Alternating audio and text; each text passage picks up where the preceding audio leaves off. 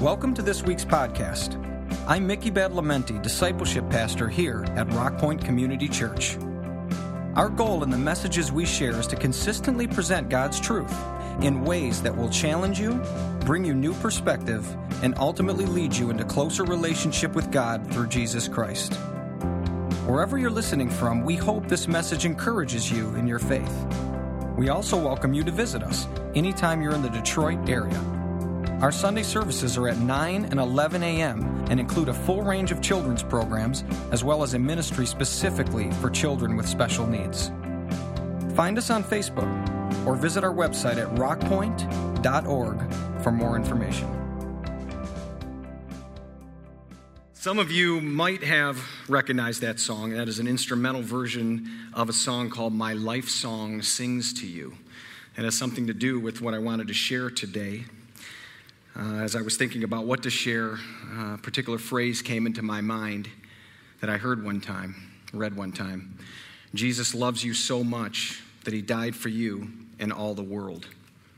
Simple words, profound words. Words that sat on a shelf in my room in a book written there, untouched, collecting dust for 10 years.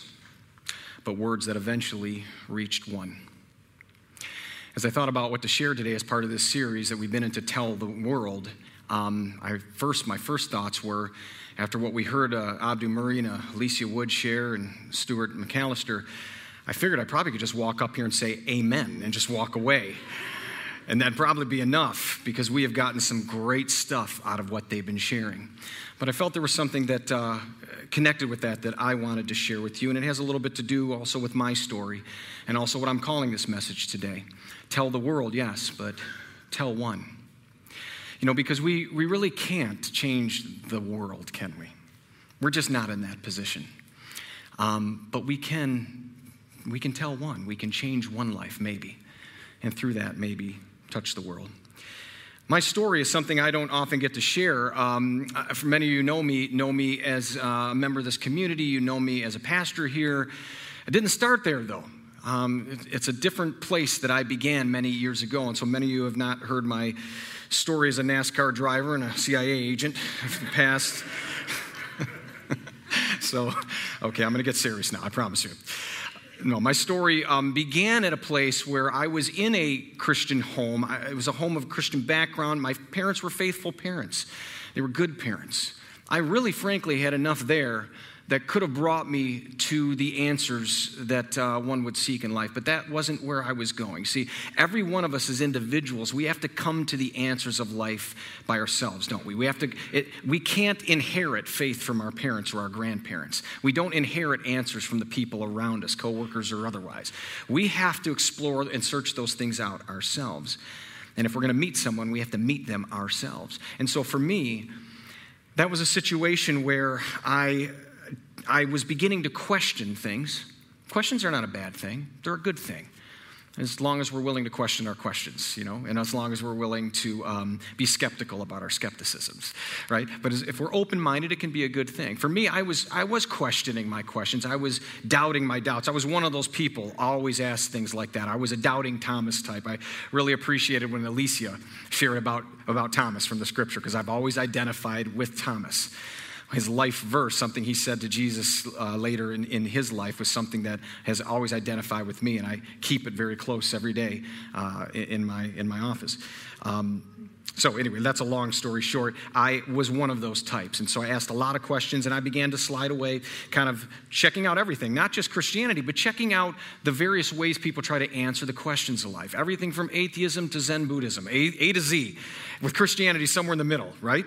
I was looking at all of those and trying to see what explains the life and the world I find myself in. Through that process, there were some very faithful people. There was a point at which I was questioning things about the Bible, and there were two individuals that would come to my college room, every 3 weeks or so, 3 to 4 weeks, Dave and Pete. They were from a local church, and they just were doing their part about telling one. And they came there, and they would often share with me from the Bible. I had many questions, as you can imagine, and I knew just enough about the Bible really to be dangerous at that point, dangerous especially to myself. And so I would try to lob these questions at them to stump them or to, give myself enough room to wiggle out, if I'm going to be honest. They were very faithful, though, and they understood the Scripture well enough that they could answer those questions or go back and find answers and bring those thoughts back to me. So we carried that on for some time. They were a part of my life. Later on, I began to ask more questions about how would Christianity, how would faith in Jesus really answer some of the deepest struggles, questions of justice, questions of pain and suffering, questions of meaning. And there were people in my life that came along and provided thoughts, perspective, answers, insights to those things. Never to force or coerce, just here's something to consider. And I'm very appreciative for those people. And then, of course, there were those that came along and displayed their character, and I'll get back to that, and their words and the way in which they approached those words and their tone and things of that nature, that I can stand here today and say I was one that was reached. And that's really what I want to spend our time together today talking about. How do we reach one? Especially in a world that it's so challenging today. I think the three ways that we've kind of heard of from the past few weeks and those who shared with us, and I want to recap a bit, I would summarize as this. We reach one with the Word, that's the Scripture, and our understanding of it. We reach one with the world, meaning our worldview. How do we view the world and answer the questions of the world? Can we do that? Because people are looking for answers to deep questions. And we reach one with our words, or in other words, the rhetoric we use. How do you talk to somebody? How do you share? How do you persuade? Everyone's persuading, but how do you persuade in a way that is meaningful and do people remember it, good or bad, right? And so this is really the three areas, but that is a very big challenge today. Because in regards to the Word, you'll find, I'm sure you've seen this, the Scripture is denigrated today.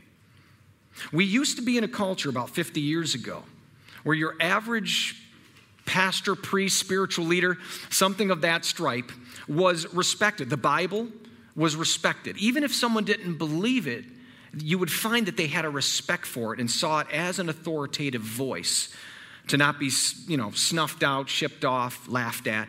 That is not really the case today. The very fundamentals of those things are all highly questioned, even denigrated. And so that's a challenge. When it comes to the world, the cultural worldview has been capsized. We're going to look at that. But we used to be in a culture in which we were immersed in a basic biblical worldview, the values derived from that understanding of the world. And so, frankly, Christians were able to kind of skate, I guess, if you would say. We were able to be carried along by the culture. We will not be carried along anymore. And if we don't understand and are prepared to deal with these areas, we will not be in the conversation. And so those are word and world, but also our words. Again, ridicule is the new rhetoric. I'm sure you've seen this from politician to blogger. It is ridicule, it is talk down, it is cancel, it is silence, it is name call, it is assume the worst. It is all of those things to shut down conversation before it begins. That is the natural tone. And that is mapped across the board. I've seen Christian people claim to be Christians do it. I've seen non-Christians. I've seen it across the board. So this is not an indictment pointing the finger out this way. We all need to take a look at ourselves in this. And so how do we deal with these three areas? How do we address these things? Well, I can't share it all, right? It's all our own journey to figure out. But I want to at least share a few ideas with you. Let's start with the idea of the Word. Now, I'm going to read a couple of long scripture passages with you. There's only going to be two. You don't need to remember it all. There will not be a quiz on this, okay? I'm not going to reference every single point of it, but I want you to get the general gist of what was happening, because the apostles were called by Jesus, and he charged them to bring the hope of the gospel to the world in their words. And they modeled this for us, and we see this in the book of Acts. And so one of the first things we see in Acts chapter 2 is the Apostle Peter bringing the message of Jesus to a group of people who understood the Bible, had a respect for it, understood or at least respected its authority, had an understanding of God, and this is how he addressed it. So Peter stands up with the 11, those are the apostles, closest followers of Jesus, raised his voice and addressed the crowd. And he said, fellow Jews and all of you who live in Jerusalem. See, this was his audience. This was his group, people who understood that background. Let me explain this to you. Listen carefully what I say. These people are not drunk as you suppose. What's he talking about? The people at the time were experiencing this amazing ability where they were speaking and people were hearing them in their own languages. Even though those people didn't know those languages, they were hearing the gospel professed in their language. Well, some people didn't buy it. Maybe their ears weren't open enough to hear it. So whatever they heard, it was gibberish to them, and they said, these people are just drunk. By the way, today when you bring the message out there are people who are going to act like you're on something to talk about how Jesus is an answer to life. It's going to happen. Respond soberly. Don't give them reason to think that you're a drunk maniac, okay? Don't give them reason to think these things. Respond soberly. So he goes on to say, this is what was spoken by the prophet Joel. In the last day, God says, I will pour my spirit on all people. Your sons and daughters will prophesy. Your young men will see visions. Your old men will dream dreams. And he goes on, fellow Israelites, listen to this. Jesus of Nazareth was a man accredited by God to you by miracles, wonders, and signs, which God did among you through him, as you yourselves know. You with the help of wicked men, put him to death by nailing him to a cross, but God raised him from the dead, freeing him from the agony of death because it was impossible for death to keep its hold on him. David said about him, my body will rest in hope because you won't abandon me to the realm of the dead. You will not let your Holy One see decay. You have made known to me the paths of life. You will fill me with joy in your presence. And he goes on. Fellow Israelites, I can tell you confidently, the patriarch David died and was buried. His tomb is here with us to this day. But he was a prophet. When he said these words, he knew God had promised him on an oath that he would place one of his descendants, one of David's descendants, on the throne, king of the world. Seeing what was to come, he spoke of the resurrection of the Messiah, that's the Christ, that he was not abandoned to the realm of the dead, nor did his body see decay. He was raised. God has raised him to life, and we are all witnesses of it. For David didn't ascend to heaven, and yet he said about the Messiah, he said, the Lord God said to my Lord, the Messiah, sit at my right hand until I make your enemies a footstool for your feet. He is going to be exalted in authority. Therefore, let all Israel be assured of this. God has made this Jesus whom you crucified both Lord and Messiah, Lord and Christ. Boy, that's a mouthful. But it's a good mouthful. Because what Peter is just nailing here is the whole message of the hope of Jesus Christ and what God has done to establish him uniquely for who he was. But here's what I want you to pick up mainly out of all of this. Peter, in that whole address, appealed to Scripture 3 times. Which means he knew the Scripture. He understood the Scripture. He knew how to apply the Scripture when he was quoting the prophet Joel, when he was quoting Psalm 10, when he was Psalm 16, when he was quoting Psalm 110. He knew the Scripture and he was able to bring it to their understanding. And I fear that is something we're largely losing today in the body of Christ in the church. There was one occasion where someone misunderstood a scripture reference and it actually worked out pretty good. It was an old lady who was walking along and a thief ran up from behind her, snatched her purse and went running. And before he could get away, she just shouted the first thing she could think of, and a scripture came to her mind. So she just said, stop, Acts 2:38. She's quoting the book of Acts, chapter 2, verse 38. So she said, stop, Acts 2:38. Which she knew, of course, is the verse that says, repent and be baptized in the name of Jesus for your forgiveness of your sins, right? To her shock, the thief stopped immediately, put the purse down slowly, lifted his hands up, and got down on his knees and just stayed there. She was amazed. So she calls the police over. The policeman comes over.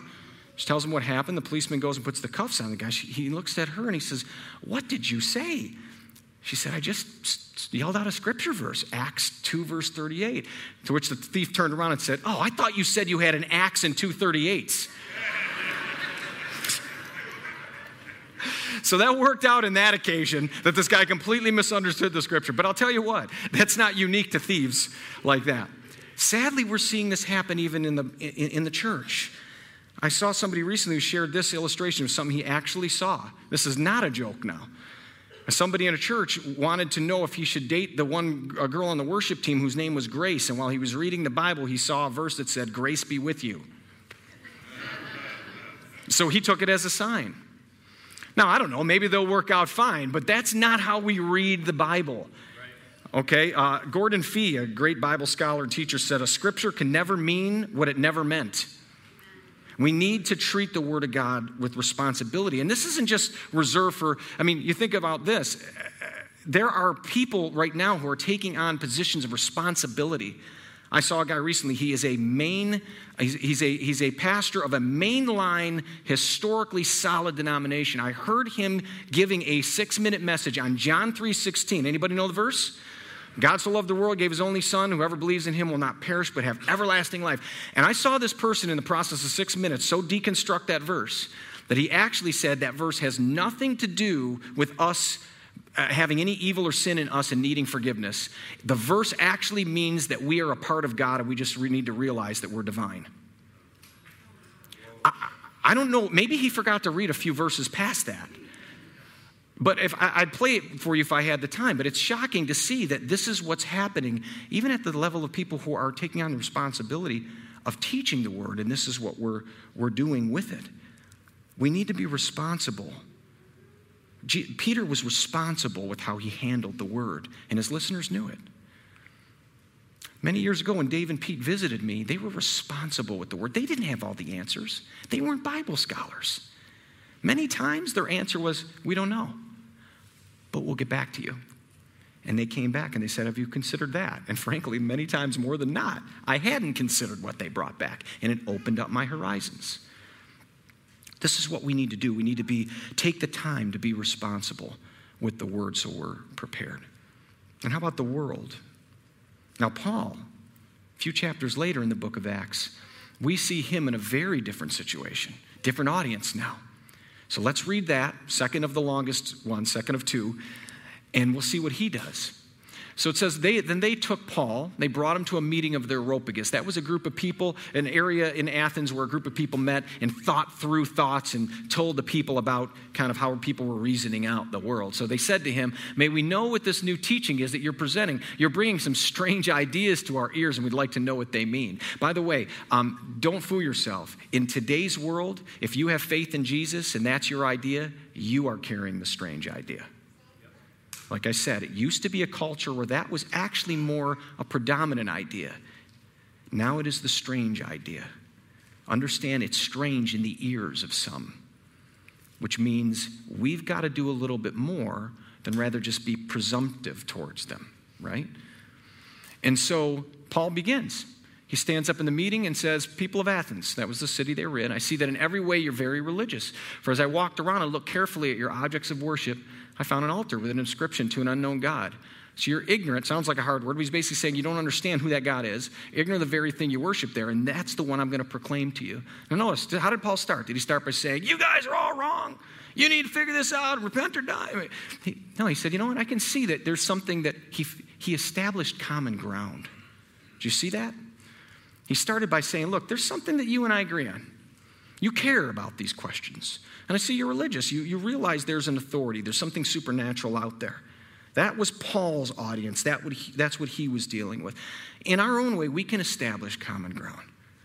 Maybe there are people that don't understand why of an issue of injustice.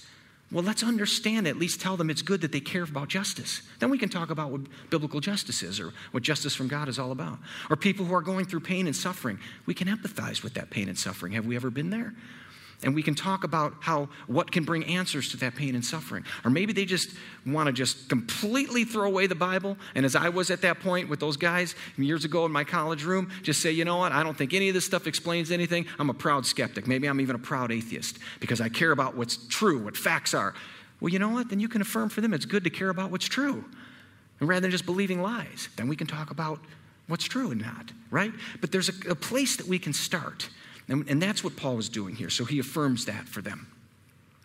But then he goes on and he begins to lay out this. The God who made the world and everything in it is the Lord of heaven and earth. Doesn't live in temples built by human hands. He's not served by human hands as if he needed anything, but rather he gives everyone life and breath and everyone else. From one man he made all the nations that they should inhabit the whole earth. He marked out their appointed times in history and boundaries of their lands. God did this so they would seek him and perhaps reach out for him and find him, though he's not far from any one of us. For in him we live and move and have our being, as some of your own prophets have said. We are his offspring. See the common ground? He's quoting people they know. But he's also laying out a worldview here. Stuart talked about this last week. Colossians chapter 1, a whole different thing where Paul lays out the gospel and he lays out the worldview. Who God is, who created the world, why he did it, what's the problem with the world, what's the solution. We actually did a series on that very chapter and verse several weeks ago called This is the Gospel. And we pointed out in that it is at its heart, it's a worldview. It's a way to explain the world, not just a belief. And so Paul's laying this all out to them there, and we need to be able to be prepared to do that. But there's more going on here, because the audience Paul is dealing with is still not the audience we're dealing with today. But let's finish his verse. So he goes on and says, therefore, since we're God's offspring, we should not think that the divine being is like gold, silver, stone, idols, stupid things that we make, an image made by human design. In the past, God overlooked such ignorance, but now he commands people to repent. He set a day when he will judge the world with justice. You see, God cares about moral values and issues. By the man he has appointed, he's given proof of this to everyone by raising him from the dead. When they heard about the resurrection of the dead, some of them sneered, people won't always receive what you say. Okay. But others said, we want to hear you again on this subject. And those were the ones that Paul stuck around with, because maybe one wants to hear more on the subject. So all of this speaks a little bit more to how approach what I would call a God-centered culture. This was not a biblical-centered culture. They didn't understand the scripture, but God was approaching a God-centered culture. They at least understood there was a creator, something, somehow. The problem today is we are now in a secular-centered culture. There is no recognition at bottom, for the most part, that there's a God beneath it all. You've heard the word deconstruction a lot. I want to take it one level deeper than you heard before, because Alicia hit on it so great. She said, deconstruction is like you take a puzzle, you pull all the puzzle pieces apart. You net it all down, right? You question the questions, you question the assumptions. She says, but the problem is once you do that, you can't just leave it all in pieces. You need to construct something. If you're going to deconstruct, you have to reconstruct. Otherwise, what do you have? So the goal should always be to figure something out that works, not just to dismantle everything. And that's a great point. And this is why it's important to understand, because at the bottom here, this is what deconstruction is and why it's been so, frankly, toxic to this conversation about life. Let me give you the definition of deconstruction. It might be hard to read there. I'm going to read it for you. This is how it starts. Humans, through biological evolution, develop the capacity to impose psychological constructs of meaning upon their world as a survival mechanism. Did you follow that? Humans who evolved created ideas of meaning, created ideas of truth, God, whatever, as a way of surviving, as a way to protect themselves. That's it.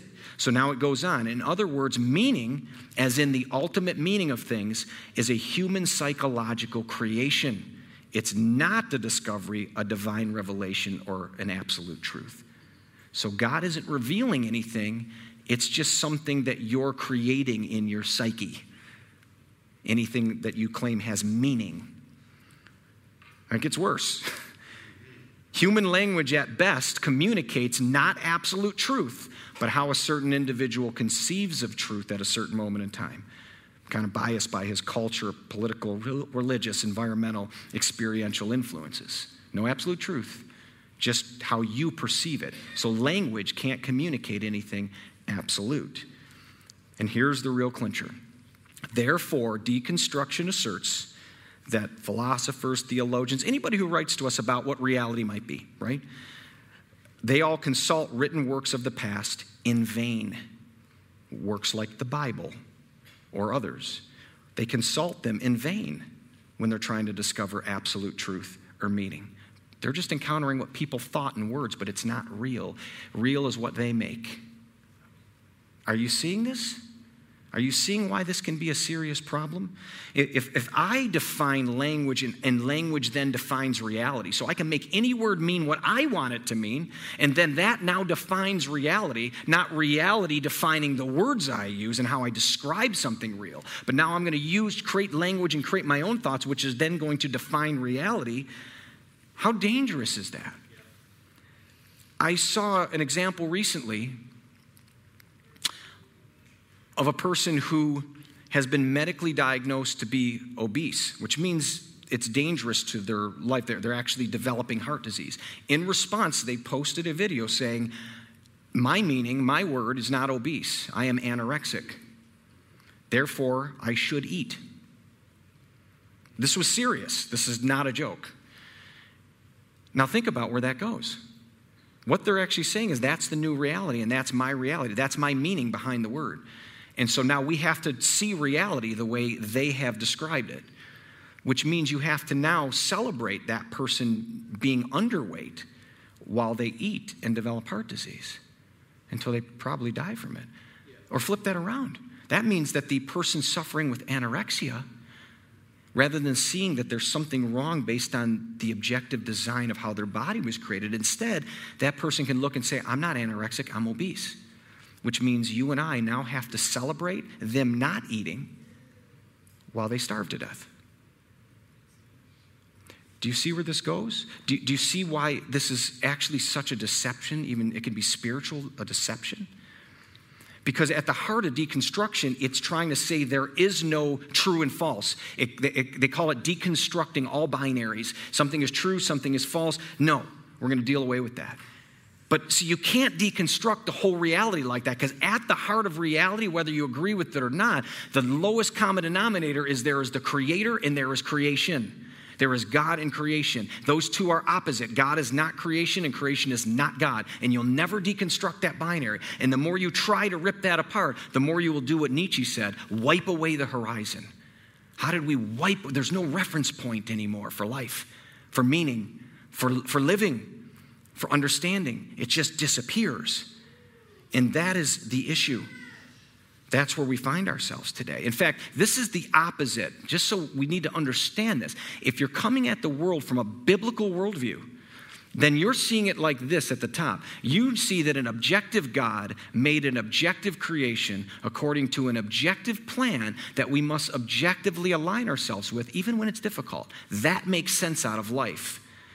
But if you see it from a deconstruction-based worldview, then we subjectively create a subjective, that means internal, not external, I define it, subjective plan in a subjective world where God isn't even a subject anymore. Do you see how opposite these are? Do you see why we're increasingly finding it difficult to talk with anyone about the hope that we might find, each one of us, in Jesus? This is the challenge. I wish I could tell you that's an easy challenge to overcome, but it's not. It's going to take time. It's going to take understanding. How do we answer each question? How do we prepare to do that? How do we equip ourselves? How do we think it through? How do we pray it through? It's going to take all of those things. See, worldview is intensely practical. I mean, would you rescue... Think about this. Would you rescue an innocent person who's defenseless and would die without your assistance? Would you do that? I think most people would say yes. Is that true whether they're in the womb or outside the womb? Oh, now it depends on worldview. You see, from a biblical worldview, we wouldn't look at that as any different because it's the same thing. It's an innocent, defenseless person, and we need to do what we can to protect that. But if our worldview is different, then we suddenly shift gears. And this is the challenge. I'm not here to argue on that issue today. I mean, there's a great message on that several weeks ago. Look it up. Okay, it's important. It was very well balanced. But what I'm simply talking about is worldview is practical and it challenges us at the deepest level. And so the biblical worldview is here to answer the deepest questions of life. It answers questions like, look at what Paul said. He said, God is appointing a time when he is going to deal and bring justice to the world. People care about justice, but what brings justice? What can guarantee us justice is going to come in the face of injustice ultimately in this world?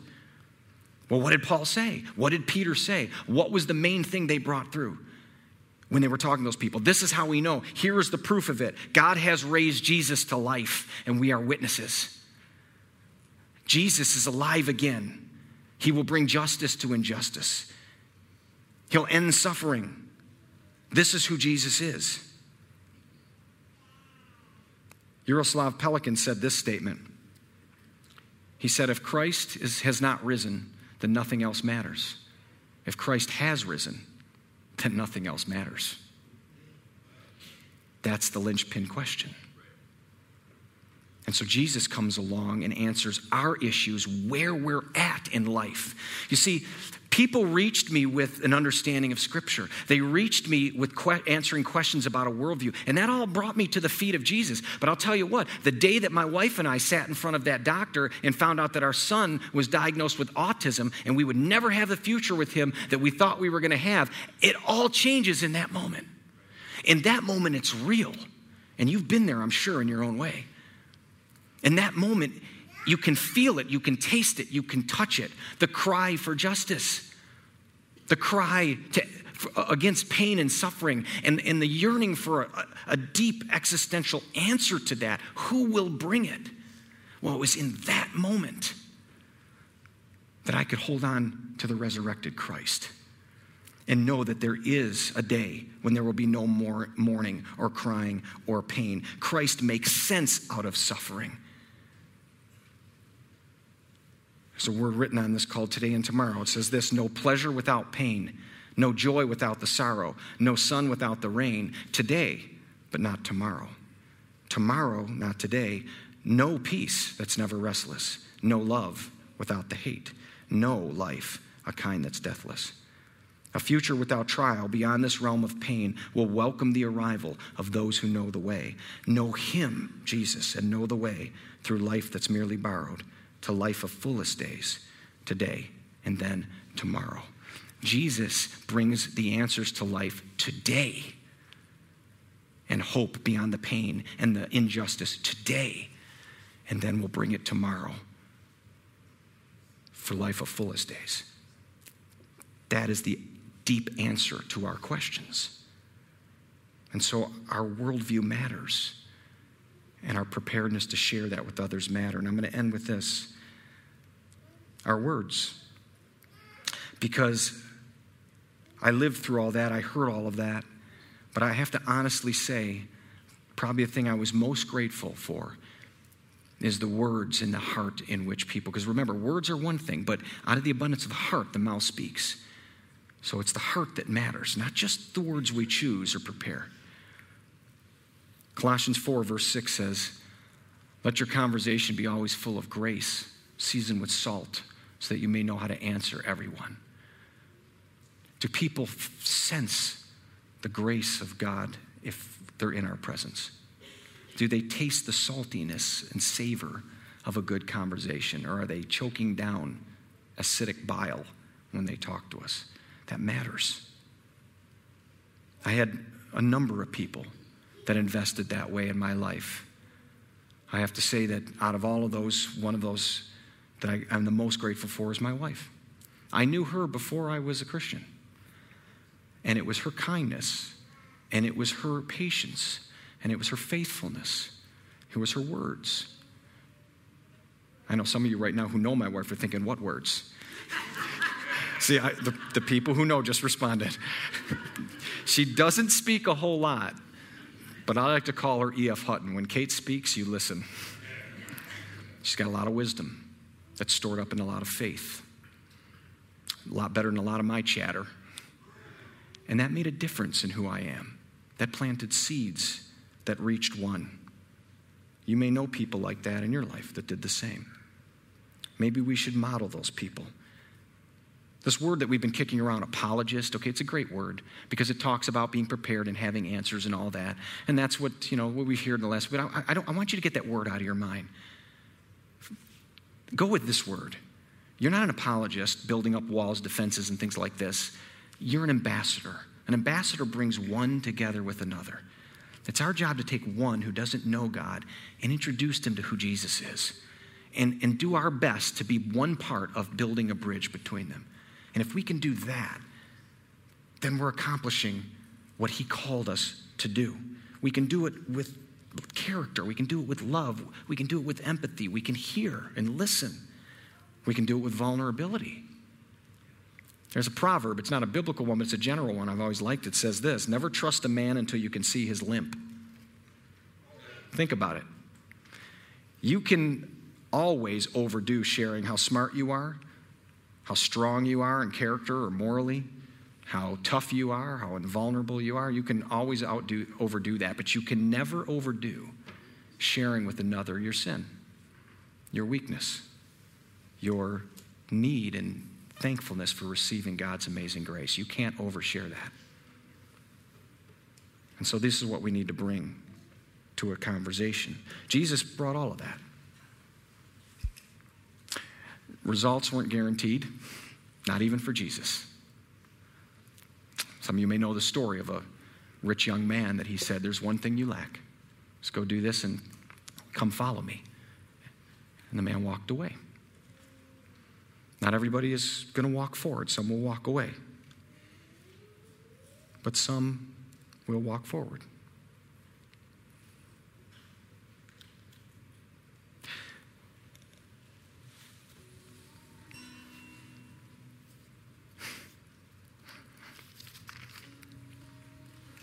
Jesus loves you so much that he died for you and all the world. Those were words written in a Bible that said on my shelf, collecting dust for 10 years. It was given to me by my aunt. Simple woman, a woman of faith, a woman who many times sat with me and my cousin while we had sleepovers and tried to share with us about the love of Jesus and pray with us, and I was way too busy to listen. I was always the guy joking around giggling in my cousin's ear. I didn't think I heard any of it. But I did. I heard every bit of it, though I didn't know it at the time. And she never really got to see the results of that. She passed away from cancer many years later. But it was her faithfulness. Matthew 25 talks about being faithful. God said, be faithful with a few things. Be faithful in telling one. It was her faithfulness. It was Dave and Pete sharing to the best they could their understanding of Scripture. It was those who shared with me the answers to questions of how I could make sense of this world and how Jesus might do that. It was people like my wife with their words of kindness and their faithfulness, their gentle spirit. That reaches one. You each are one. God reached you in some way. Alicia is one. Abdu is one. Stuart is one. And maybe one day in here, you'll reach one. Or maybe there's somebody in here that will, by telling one, that person will end up telling the world. You know, there's still some Billy Grahams out there. Who knows? Maybe it's one of you. But the most important thing is that we're faithful to one. So will we have the courage to take a step? Will we have the courage to prepare ahead of time to let God change us so much from the inside out that it's just going to, as my wife says, be so filled up that you overflow. You can't help it. It's not an easy thing, courage like that. I wrote something down here. John Shedd once said, a ship in harbor is safe, but that is not what ships are built for. Don't just stay safe in the harbor. Be willing to come out, risk a little. Walk with God. Just tell one. Maybe through that, we'll begin to tell the world. Father, it's a tough world. I think as Christians, we can honestly say that we're not even sure anymore how to talk to people and how to share. But Lord, we were once ones who didn't hear. And there may be some in here who have heard for the first time. And if so, you deserve that. That is to your credit. That is your hope that you bring. And we're thankful for it, just like we each are thankful for what you have given to us, the hope in Jesus.